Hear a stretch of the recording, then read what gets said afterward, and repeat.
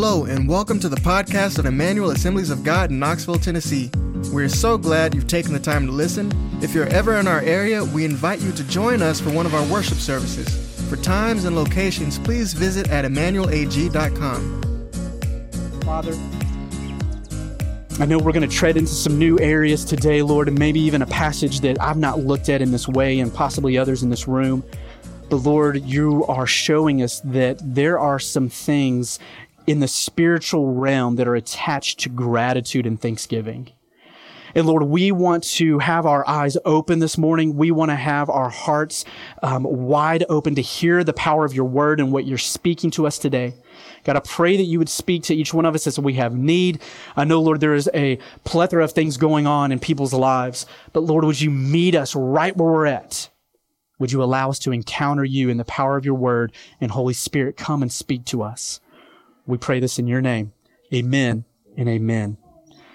Just going to mention, it is dangerous to pray and to walk around with your eyes closed. I realized I was like stepping, I was like, oh my gosh, I'm about to fall through this thing. Anyways, that's neither here nor there. So today we're going to look at a passage of Scripture. If you are turning in your paper Bible, I'll give you a moment here, or dialing it up on your phone or iPad or tablet, whatever you got. It's going to be 1 Timothy chapter 4.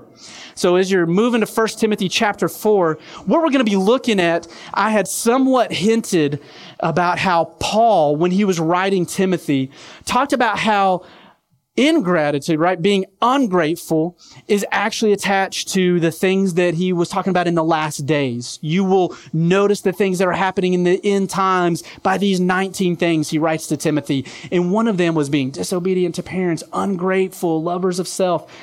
And even more so, I'm going to look at a passage today that I've never heard preached around Thanksgiving especially, but about how growing in gratitude is so important, not only for our spiritual development, but how ingratitude is a devilish work in our lives. And so with that heavy statement, let's look at the Scripture and see what it says to us this morning. 1 Timothy chapter 4, starting in verse 1. It says, "The Spirit clearly says that in latter times some will abandon the faith." So Timothy is already here. He's talking about people that are living a life of faith. They're walking by faith. And he's saying there's going to be something that happens in these days where people are abandoning that life of faith. They're going to abandon the faith. He says, and they'll be following deceiving spirits. So they're going to abandon their life of faith because they were deceived, but deceived by whom? It says, and they're going to be deceived by these spirits and things taught by demons. That's pretty strong language. I don't know. I don't use that in my everyday vernacular. Like, kids, if you don't say thank you, you are buying into the doctrine of demons. You know, I don't tell them Ellie and Judah that on a daily basis. Maybe I should, according to Scripture. But here, Paul is saying that literally what is happening with the abandonment of the life of faith is a result of the deception that is being taught by demonic doctrine. And he goes on in verse 2. He says, such teachings, it's coming through people, hypocritical liars, people that are two-faced, whose conscience have literally been seared as with a hot iron. So there's these folks that are teaching what they have come to believe, and that's what we're going to get into, what Paul's going to talk about. But they themselves are living a double life because their hearts have been seared. They're literally hard-hearted or cold-hearted, if you would. And he goes on in verse 3. So what are they teaching? Paul says to Timothy, they're forbidding people to marry, and they're ordering them to abstain from certain foods. This is a great one to preach around the holidays, right? How to abstain from certain foods. Mostly pies and sweets and eggnog and some of those good things, right? But here Paul is saying that they're teaching, this is the doctrine of demons. Here it is. He's saying, don't get married and stay away from these things. Stay away from these things, which God created to be received with thanksgiving by those who believe and know the truth. So there are these things that Paul is saying, hey, God has actually created for us to enjoy and to receive with thanksgiving. And those that know him should be able to rejoice in him that these things have been provided by him. But instead, someone has come in and told you that no, God's window of enjoyment has narrowed. post-Christ. It has come to a more narrow focus that what you can and can't enjoy is not more, but is less. And so he goes on, and I think this is really interesting for us. For everything God created is good. That could be a slippery slope. And nothing is to be rejected if it is received with thanksgiving.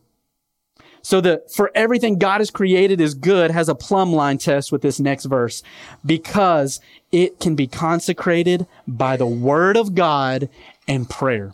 It can measure up in the word. It's not just, hey, everything's a free-for-all, but no, it can be measured up by the word of God. Here we have our doctrine can be able to be measured by what has been accepted and canonized, right, in Scripture that we know is God-breathed. All Scripture has been God-breathed, given for the purpose of teaching, rebuking, correcting, and even taking your children out, apparently. But it can all be consecrated by the word of God and by prayer. And so that's where Paul leaves us here. He's saying that he makes this correlation between the demonic activity that can happen in our lives, and especially in those last days, as he says, and ingratitude. Meaning that if you're an ungrateful person, or maybe even worse, an ungrateful Christian, that you're being influenced by demons. That's what Paul's saying here. That the result of ingratitude is something that the devil has caused you to believe, because it is literally stifling your ability to enjoy the fullness of God that he has given you and what he has created you for. And so as we look at this, I'm like, well, that sounds a little harsh. Well, tell me, how would you respond to a group of kids that never, ever tell you thank you, continue to demand more, are whining about not having enough? I mean, to me, after a while, it seems a little demonic too. I'll be honest, right? I mean, if my kids are just complaining, and even this weekend, we were like, oh my goodness, Ellie completely forgot all these things we're doing for her. And then 5 minutes later, here we are. We had to buy her new furniture and all these things. We're trying to turn an office into a bedroom because kids keep showing up at our house and they're staying. And so we're rearranging things. And we're like, Ellie, we just banked on some furniture for you. And 5 minutes later, it's like we've never done anything for her, right? And we're like, oh my goodness, what is going on? And she's got a great heart. She's just in a human body, right? That has not been fully redeemed like ourselves. And so we quickly forget what God has done for us, what he has provided for us. And to walk in that lane of ingratitude is where we begin to believe things that are not true but are false. It is a doctrine that is not established by the one that is true, the one who is establishing truth, God, but instead by someone who would love to undermine the blessings that God has given us. And so Paul shifts the controversy to two topics, which I think is really interesting: to marriage and food. To marriage and food. And throughout history, I think there's always been within different cultures and societies a division of spirit and matter, right? You could go back for centuries. We've had this debate on, are things that are physical, do they hold any spiritual value? Are they literally evil within themselves? Can they have that? And even the ancient Greeks here, they held this view that there are certain things within the material world that automatically have spiritual implications. And Paul is about to widen the scope for both Jew and Gentile alike, for all of us in this room today, on what God has given us that can be measured by both the Word of God and rejoice through prayer and thanksgiving. And so, I don't know about you, but I don't necessarily see this chair as good or evil, or that muffin, it's obviously evil, right? We know that. We're going to cast those calories out, and then we can digest it and enjoy it, give Thanksgiving. But there are literally things that people say, no, things in this physical world have spiritual connotations and even attachments, that they are evil. But I would say that Paul is opening up this scope for us a little bit more. That we are not to be able to be stifled in what we fully enjoy, but to be able to say, God has given us all things, especially the things that he has created since the beginning for our enjoyment, for our pleasure. And I think that some Christians, and possibly even in this room, we don't enjoy God to his full. We have limited him on what he wants to do in our lives. We have limited him because we've believed something that isn't true. We've been duped to believe that our ability to enjoy certain things in our life is predetermined on, I don't know. That's not the way I was raised. That wasn't the tradition in the church. I heard a pastor one time preach this, and it's limited our ability to enjoy what God is trying to give us. And I would say that if the measure of your spiritual life is more regulated by what you abstain from than what you enjoy, then you've been deceived. Let me say that again, because I lived here a long time, especially in my teen years. I believe that God was more pleased with me on how much I kept myself from versus how much I enjoyed Him. And so I think this is such a freedom to us. And don't hear me wrong that I'm giving a license to sin. By no means, Paul would say to the Romans. Are you saying that because grace abounds all the more, that we can just go out and sin all the more? By no means. But in the same token, we have pigeonholed God in the pleasures that He gives us. Remember, it is in His presence that we experience His pleasures forevermore. And we've narrowed what we can experience in His presence and what we can give thanks for by our own legalism and not by God's law. Think about it. Let's go back to Adam and Eve at the beginning. Let me show you how this lack of gratitude literally shows up in Scripture as demonic doctrine. Think about it in the garden. After I take a drink, that is. So Satan, it's definitely not pumpkin spice. No, definitely not. So think about how Satan got Eve to question, right there in Genesis chapter 3, the goodness of God. Immediately, what does he get her to focus on? Not all that he has given her, but on what she can't have. Right? Remember last week how we talked about how the literally ingratitude will cause us to focus on our lack, whereas gratitude allows us to be able to see the surplus and the blessings that God has given us. And so here Eve is, and she's got thousands of trees that she can enjoy, right? That she can accept with thanksgiving. Look at everything that God has given us. And the devil comes in with this subtle lie of saying, hey, he's just trying to keep you from you being like him. He's trying to keep you from God-likeness. He's trying to keep you from experiencing all the goodness that is within God. He's showing her immediately that there's this lack that didn't even exist, to show her the one thing that she couldn't have, taking away all the things that she could. And last week we talked about how it is our tendency to literally shift our perspective from God's abundance in our life to the lack that we have and experience. I mean, we talked about how we go to the fridge and there's nothing to eat. We go to the closet and there's nothing to wear, right? We turn on the TV and there's nothing to watch. Even though we've got tons of things available to us, there's never enough. There's always something that we can see as a lack versus seeing it as abundance. And if we live a life in ingratitude and focus on what we don't have, we will miss the fullness that God has called us to experience. The life that God has called us to is about abounding in what He does have for us and what He has planned for us. And Paul would say that it is literally a doctrine of demons that shifts our perspective from the abundance to the lack. From what God has said you can rejoice and accept with thanksgiving to what you can't have and what I must abstain from.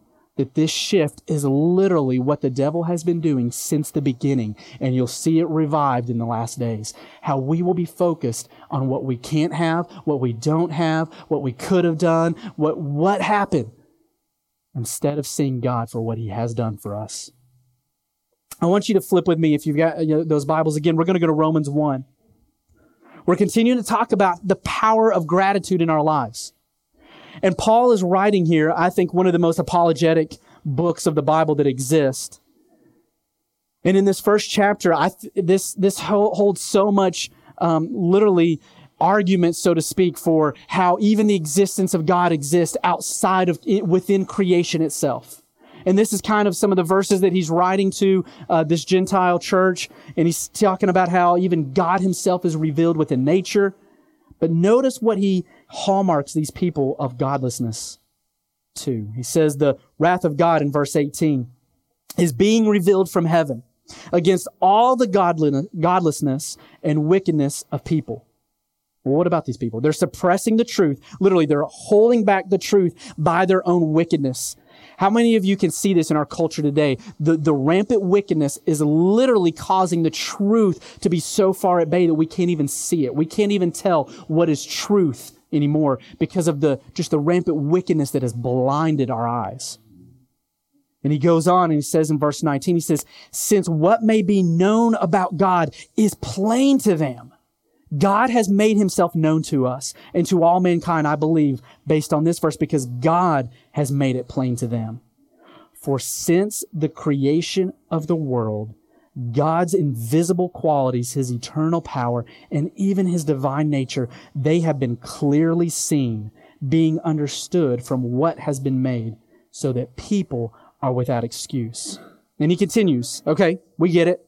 For although they knew God, these are people that have abandoned what they saw as truth. They neither glorified him as God, nor gave thanks to him. What? Paul, why would you even highlight that they didn't acknowledge him as God and give thanks to him? Because of the demonic activity that shrouds our eyes from truth is closely linked to our inability to give thanks to God. Ingratitude will continue. If you get in a lane, you think about it. You've been around someone that all they can think is negative. It doesn't matter how much you do for them. It's not going to be enough. They can't see it. They're not going to be able to respond in gratefulness. And you think about it, it wouldn't matter if they won the lottery, if they were literally living like Jay-Z. It would not matter what their lifestyle looked like. Their attitude and their heart would be no different because they're locked in this prison of ungratefulness. That's a spiritual thing. That's not a physical thing. This is a spiritual, Paul is saying this is a demonic realm that has captivated someone's heart, that has shrouded someone's eyes to even be able to see the truth. You ever try to show someone, you're like, no, I don't even know how you're seeing that. That's not what's happening. That's not what's going on in your life.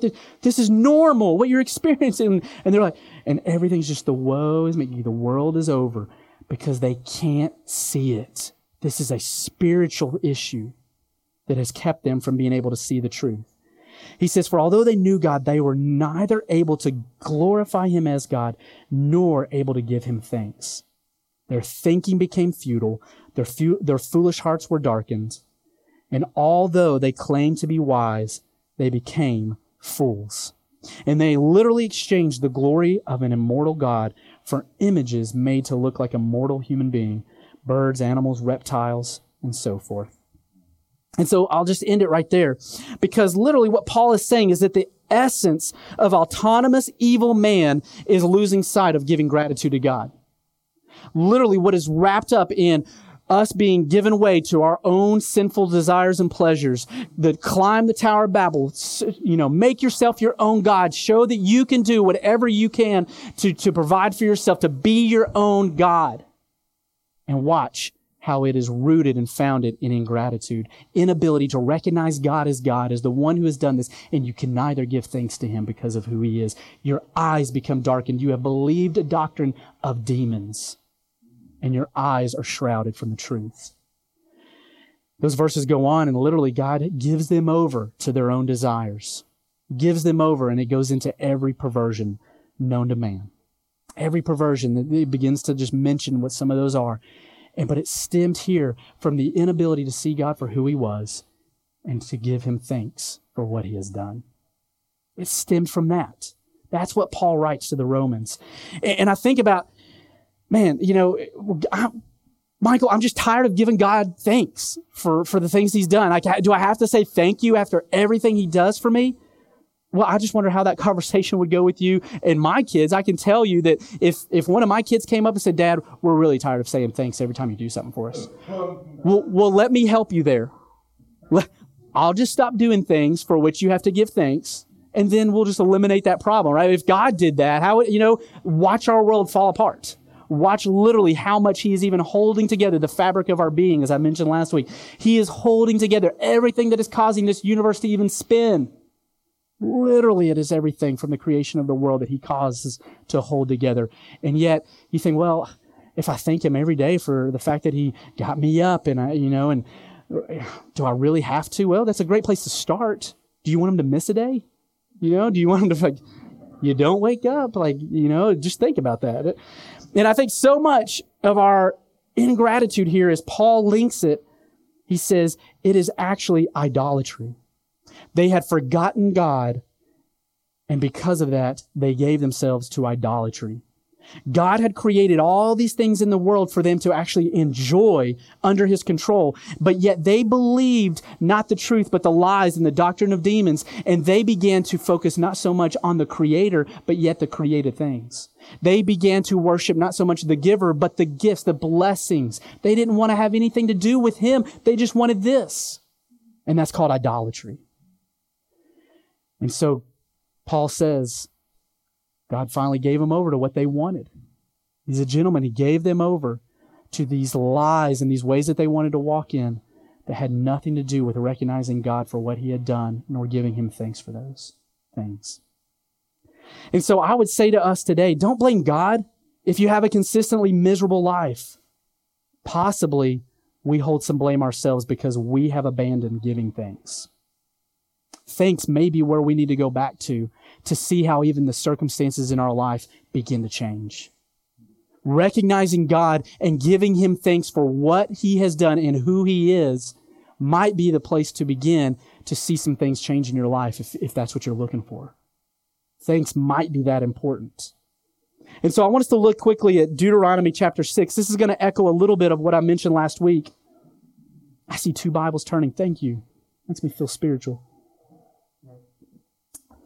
I got one chuckle. All right, here we go.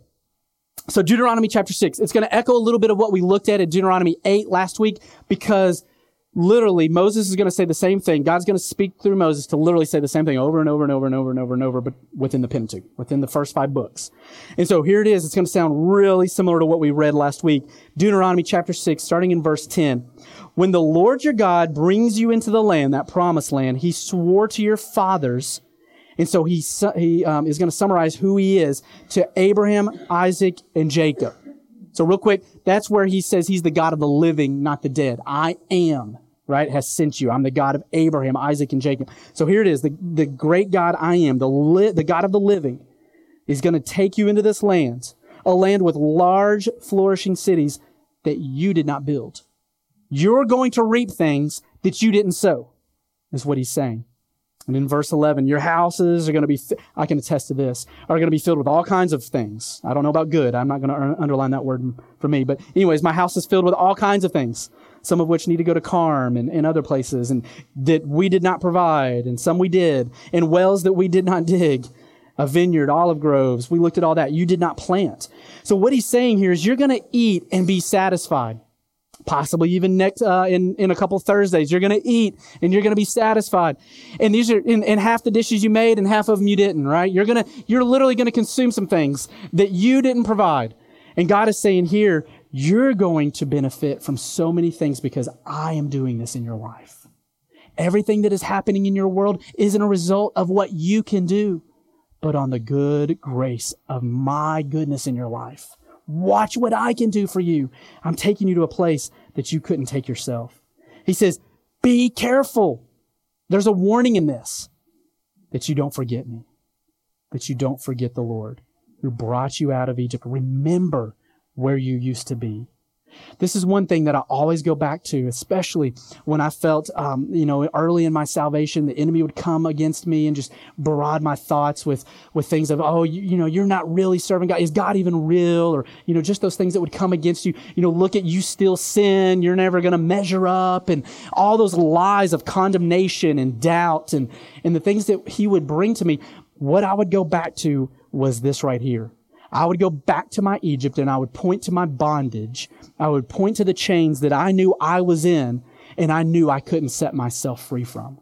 And I would say no, because those sound believable after a while. You listen to it enough. You hear the enemy enough. He doesn't let up.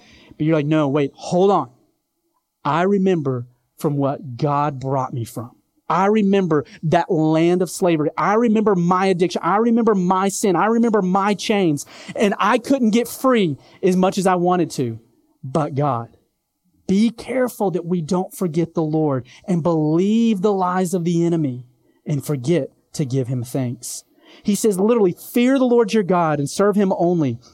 Take your oaths only in his name. This is literally like a little summary of the 10 Commandments here. Do not follow other gods, the gods of the people around you. He says, for the Lord your God, who is among you, is a jealous God. and his anger will burn against you, and he will destroy you from the face of the land. I mentioned last week how that he is actually seeking to give us grace, and he gives grace to those that are humble, those that are saying, God, I can't do it. I'm dependent upon you. And yet that exchange happens where he says that his arm is literally at a distance to those who walk in pride. And I don't believe that God is literally abhorring us, that he's saying, I'm going to have nothing to do with you. But instead, we have turned our back on him to where he can no longer help us. We have moved ourselves out of a position to be able to accept his grace and what he wants to do in our life. And that's what I think is happening here. He puts it in a different poetic terms here, that his anger, literally, God is a jealous God. He wants to be our provider. He wants to be in relationship with us. He wants to be the only supreme God. He wants us to worship him and not the things that he's given us. He wants us to give thanks to the giver and not the gifts. He wants us to keep our eyes on the one who is doing it all and providing for us, and not be duped by the lies of demons. There's probably a lot of songs about all this. Give thanks with grace. I'm not going to sing that one either. And so 1 Timothy 4:3, this is our next verse. He said, why? Why marriage? Why abstaining from certain foods? They forbid people to marry. This is the doctrine they're preaching that is from the devil himself. They forbid people to marry and order them to abstain from certain foods, which God created to be received with thanksgiving by those who believe and know the truth. The most grateful people in all the earth should be those who know God and understand and know his truth. That should be something that distinguishes us as his people, is thanksgiving. You should be able to know them by their fruit, and here the fruit should be those who know God and know the truth, operate in thanksgiving, and can accept and enjoy what God has given them. That should set us apart. And so Ephesians 5:20 says this. He says, always giving thanks to God. This is what should abound in our lives. The Father for everything, in the name of our Lord Jesus Christ.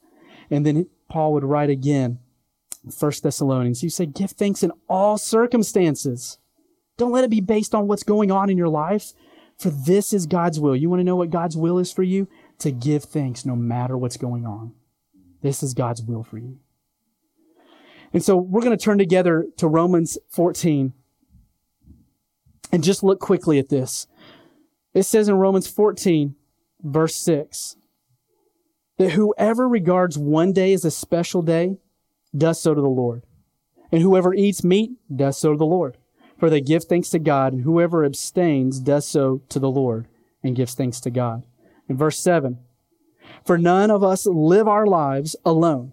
We do not live for ourselves alone, but literally none of us also die for ourselves alone. Because if we live for the Lord. And if we die for the Lord. So whether we live or die, we belong to the Lord. And for this very reason, Christ died and returned to life, so that he might be the Lord of both the living and the dead. You then, why do you judge your brother or sister? Or why do you treat them with contempt? For we all will stand before God's judgment seat. We will all stand before God's judgment seat. And so here Paul is saying literally that the things God has given us, the sum total of what he has given us, he's provided for us, is to be wrapped up in giving thanks for whatever he has given us. And if those feel like they need to abstain, then let them give thanks for what they need to abstain. But don't let that hold back those who feel like they need to enjoy. And he's talking about the meat that's been sacrificed to idols. And he's talking about the things that people had tried to pigeonhole the Gentiles on what they could and couldn't do. The things that God had created for us to be able to enjoy in our lives.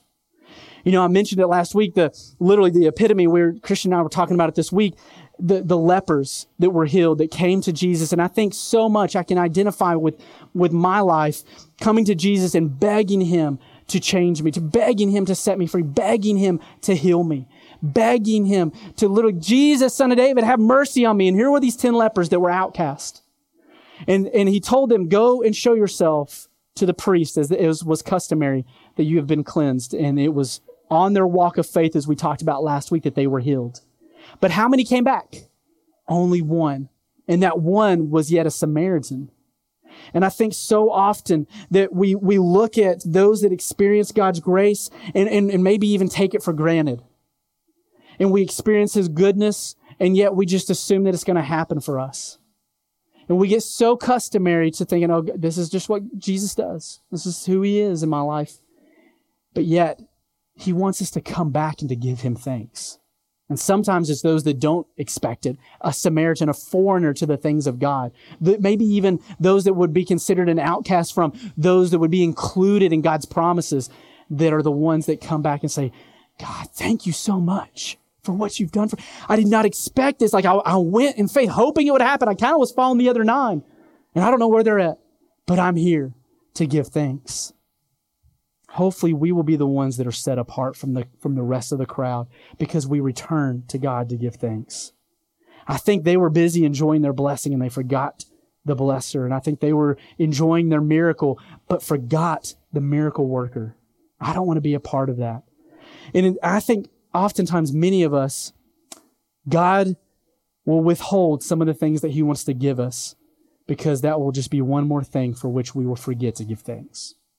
Sometimes you think about the talents and how those that went and buried it, and the one who hid it, he literally took away the blessing, the gift, the thing that he had given him and said, no, I'm going to give it to someone who will use it the way that I designed it to be used.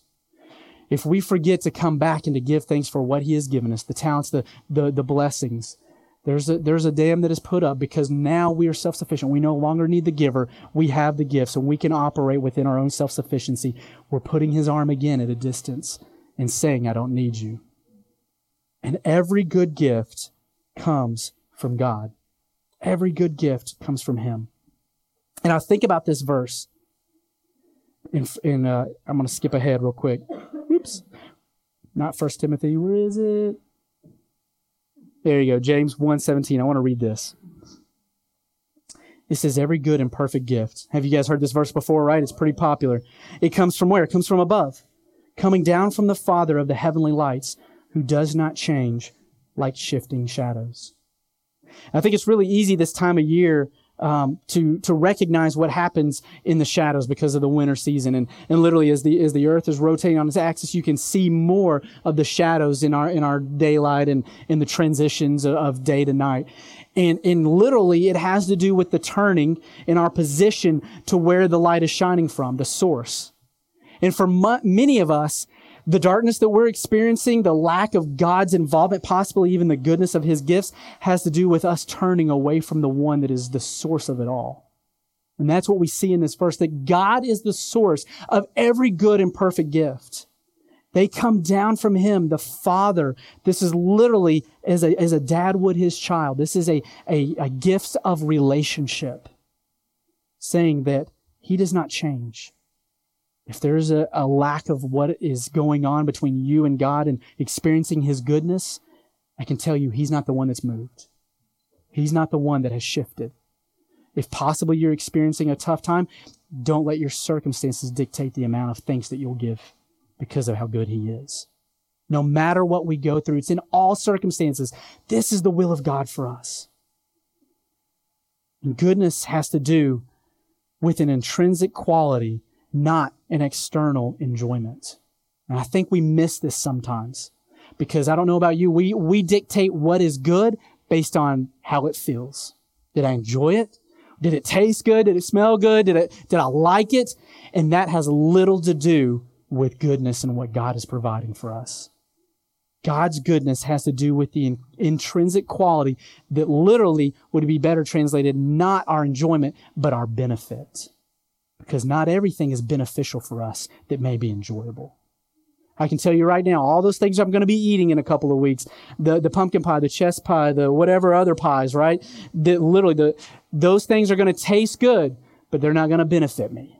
All right, that muffin you just scarfed, right? It's going to undo all the things that I've just done these last 30 days for Whole30, right? I'm gearing up to make room.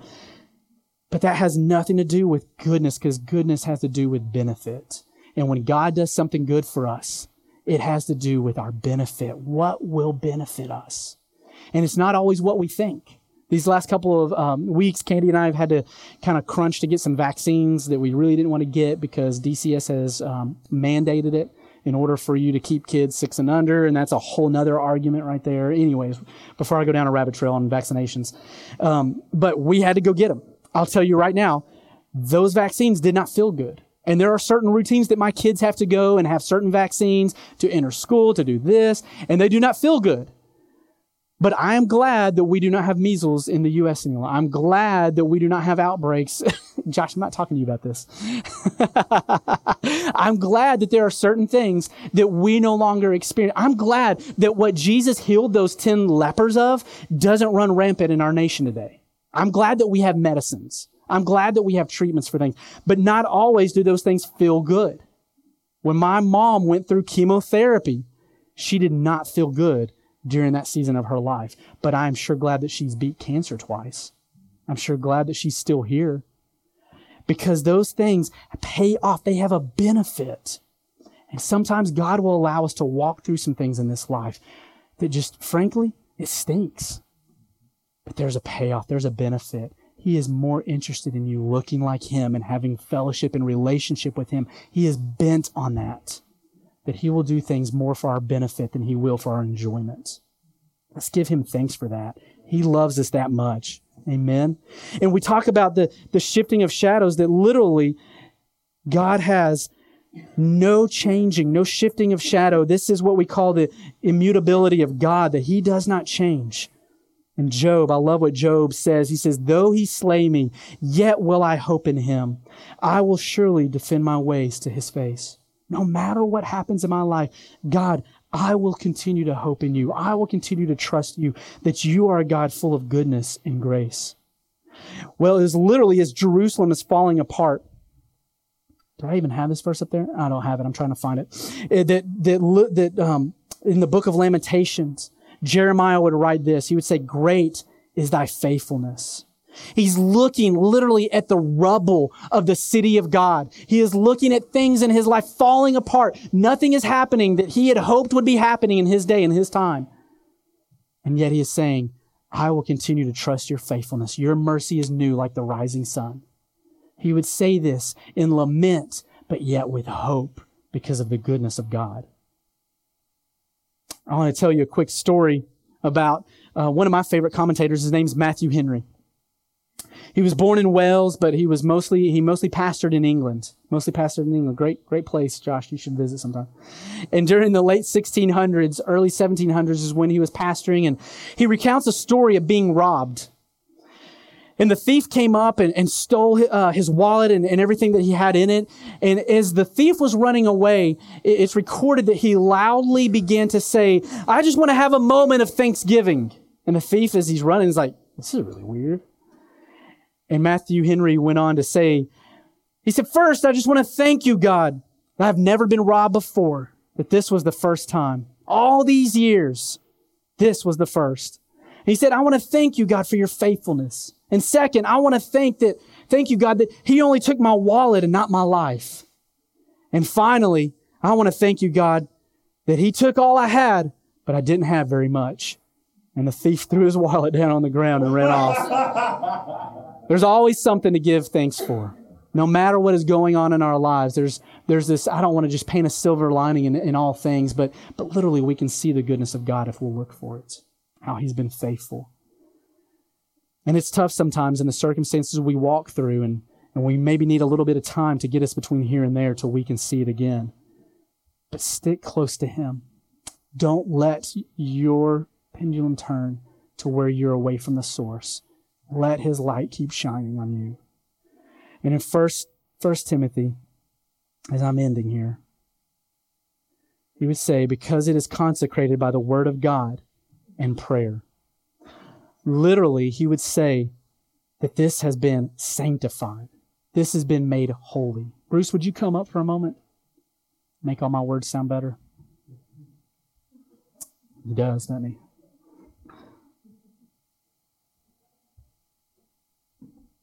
By the way, Sarah, our bassist was out today. Just saying. It's good to have you back. So the Greek word here, because it is consecrated by the word of God in prayer, This is kind of the litmus, the plumb line of what we can give thanks. All things come from God, right? That are good, that we can rejoice and give thanks for. But there's this test of, can it be given thanks, though, within the scope of the Word of God? We've got to put some parameters, some guardrails on that, because we can get carried away, especially in 2019 in the U.S. He says, but if you'll take something that looks really ordinary and you'll give thanks for it, watch what I'll do with it. He said that everything good is created by God. The question is, did it really come from God? And if it did, then it is good and we can receive it. And how can we tell that it came from God? You can validate it by the Word of God and say prayer over it. That's how. And so the ordinary literally become extraordinary. Ordinary things become extraordinary when they are consecrated and given to God. I think about John chapter 6 as here's this crowd of thousands of people, and Jesus is kind of tested by his disciples on, hey, we're about to send them away. There's no places for them to go. They're hungry. That we've been here all day. You've been teaching. And he's like, well, then feed them. He's like, we don't have enough money to feed all these people. We've got $200 and we've got thousands of folks. Jesus, what are you talking about? How are we going to feed them? And then Andrew comes up. He's like, well, I found this one boy whose mom packed him some lunch. We got that. It's still not enough. Take what you have. Jesus would tell us, take what we have and put it in my hands.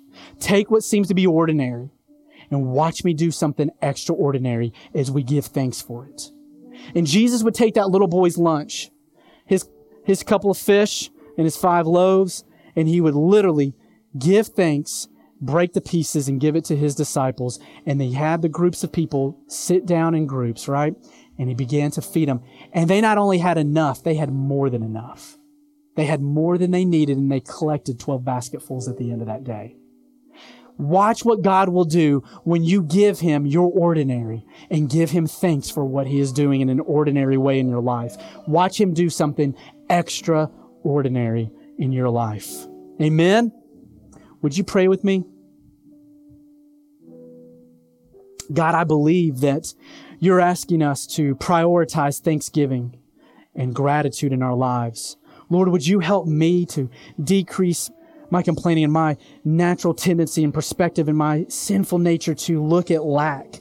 But instead, God, I want to face the source. I want my life to be facing towards you, the shiner of all light and good things in my life, Lord. God, I just pray for each and every one of us. I know there are folks that, yes, this helped us today, but they're walking through some tough times. And Lord, I believe there are some things in their family that they're believing for. They're believing for some addictions to be broken, some relationships to be restored. God, I believe there are some finances they're believing for, some miracles, health-wise. God, I know in this house, Lord, there are folks that have walked in here with some things that are heavy on their heart. And Lord, I want to join them now. And if that's you, if you're in this house and you're saying, God, I got to have a miracle. I am desperate for you to show up. I'm giving you something that looks really ordinary, possibly just trampled upon, beaten down. But God, I need you to breathe fresh breath into me. I need something extraordinary. If that's you today, would you just raise your hand? I want to pray with you today. Yes. Yes, God, you see, you know. Thank you, Lord. Holy Spirit, I call upon you to invade our lives. It was you who would hover over the deep, formless void at the beginning of time. Lord, I believe there are some things that are in shambles in our lives right now that seem void of your life. Holy Spirit, would you invade them once again and in your creative nature begin to restore, begin to make things happen that they can't make happen on their own. Lord, would you meet each and every one of these folks that raise their hand? Lord, you know what's going on in their heart of hearts. Would you meet family members that are desperate for you to move in their lives?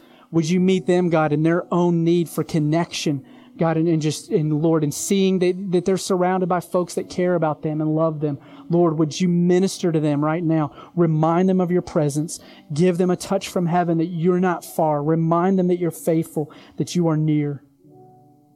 And God, in this house, I just pray as we walk out of here, God, would you allow us to not buy into the lies of the enemy, a doctrine of demons, but Lord, that we would say thanks and grow in gratitude.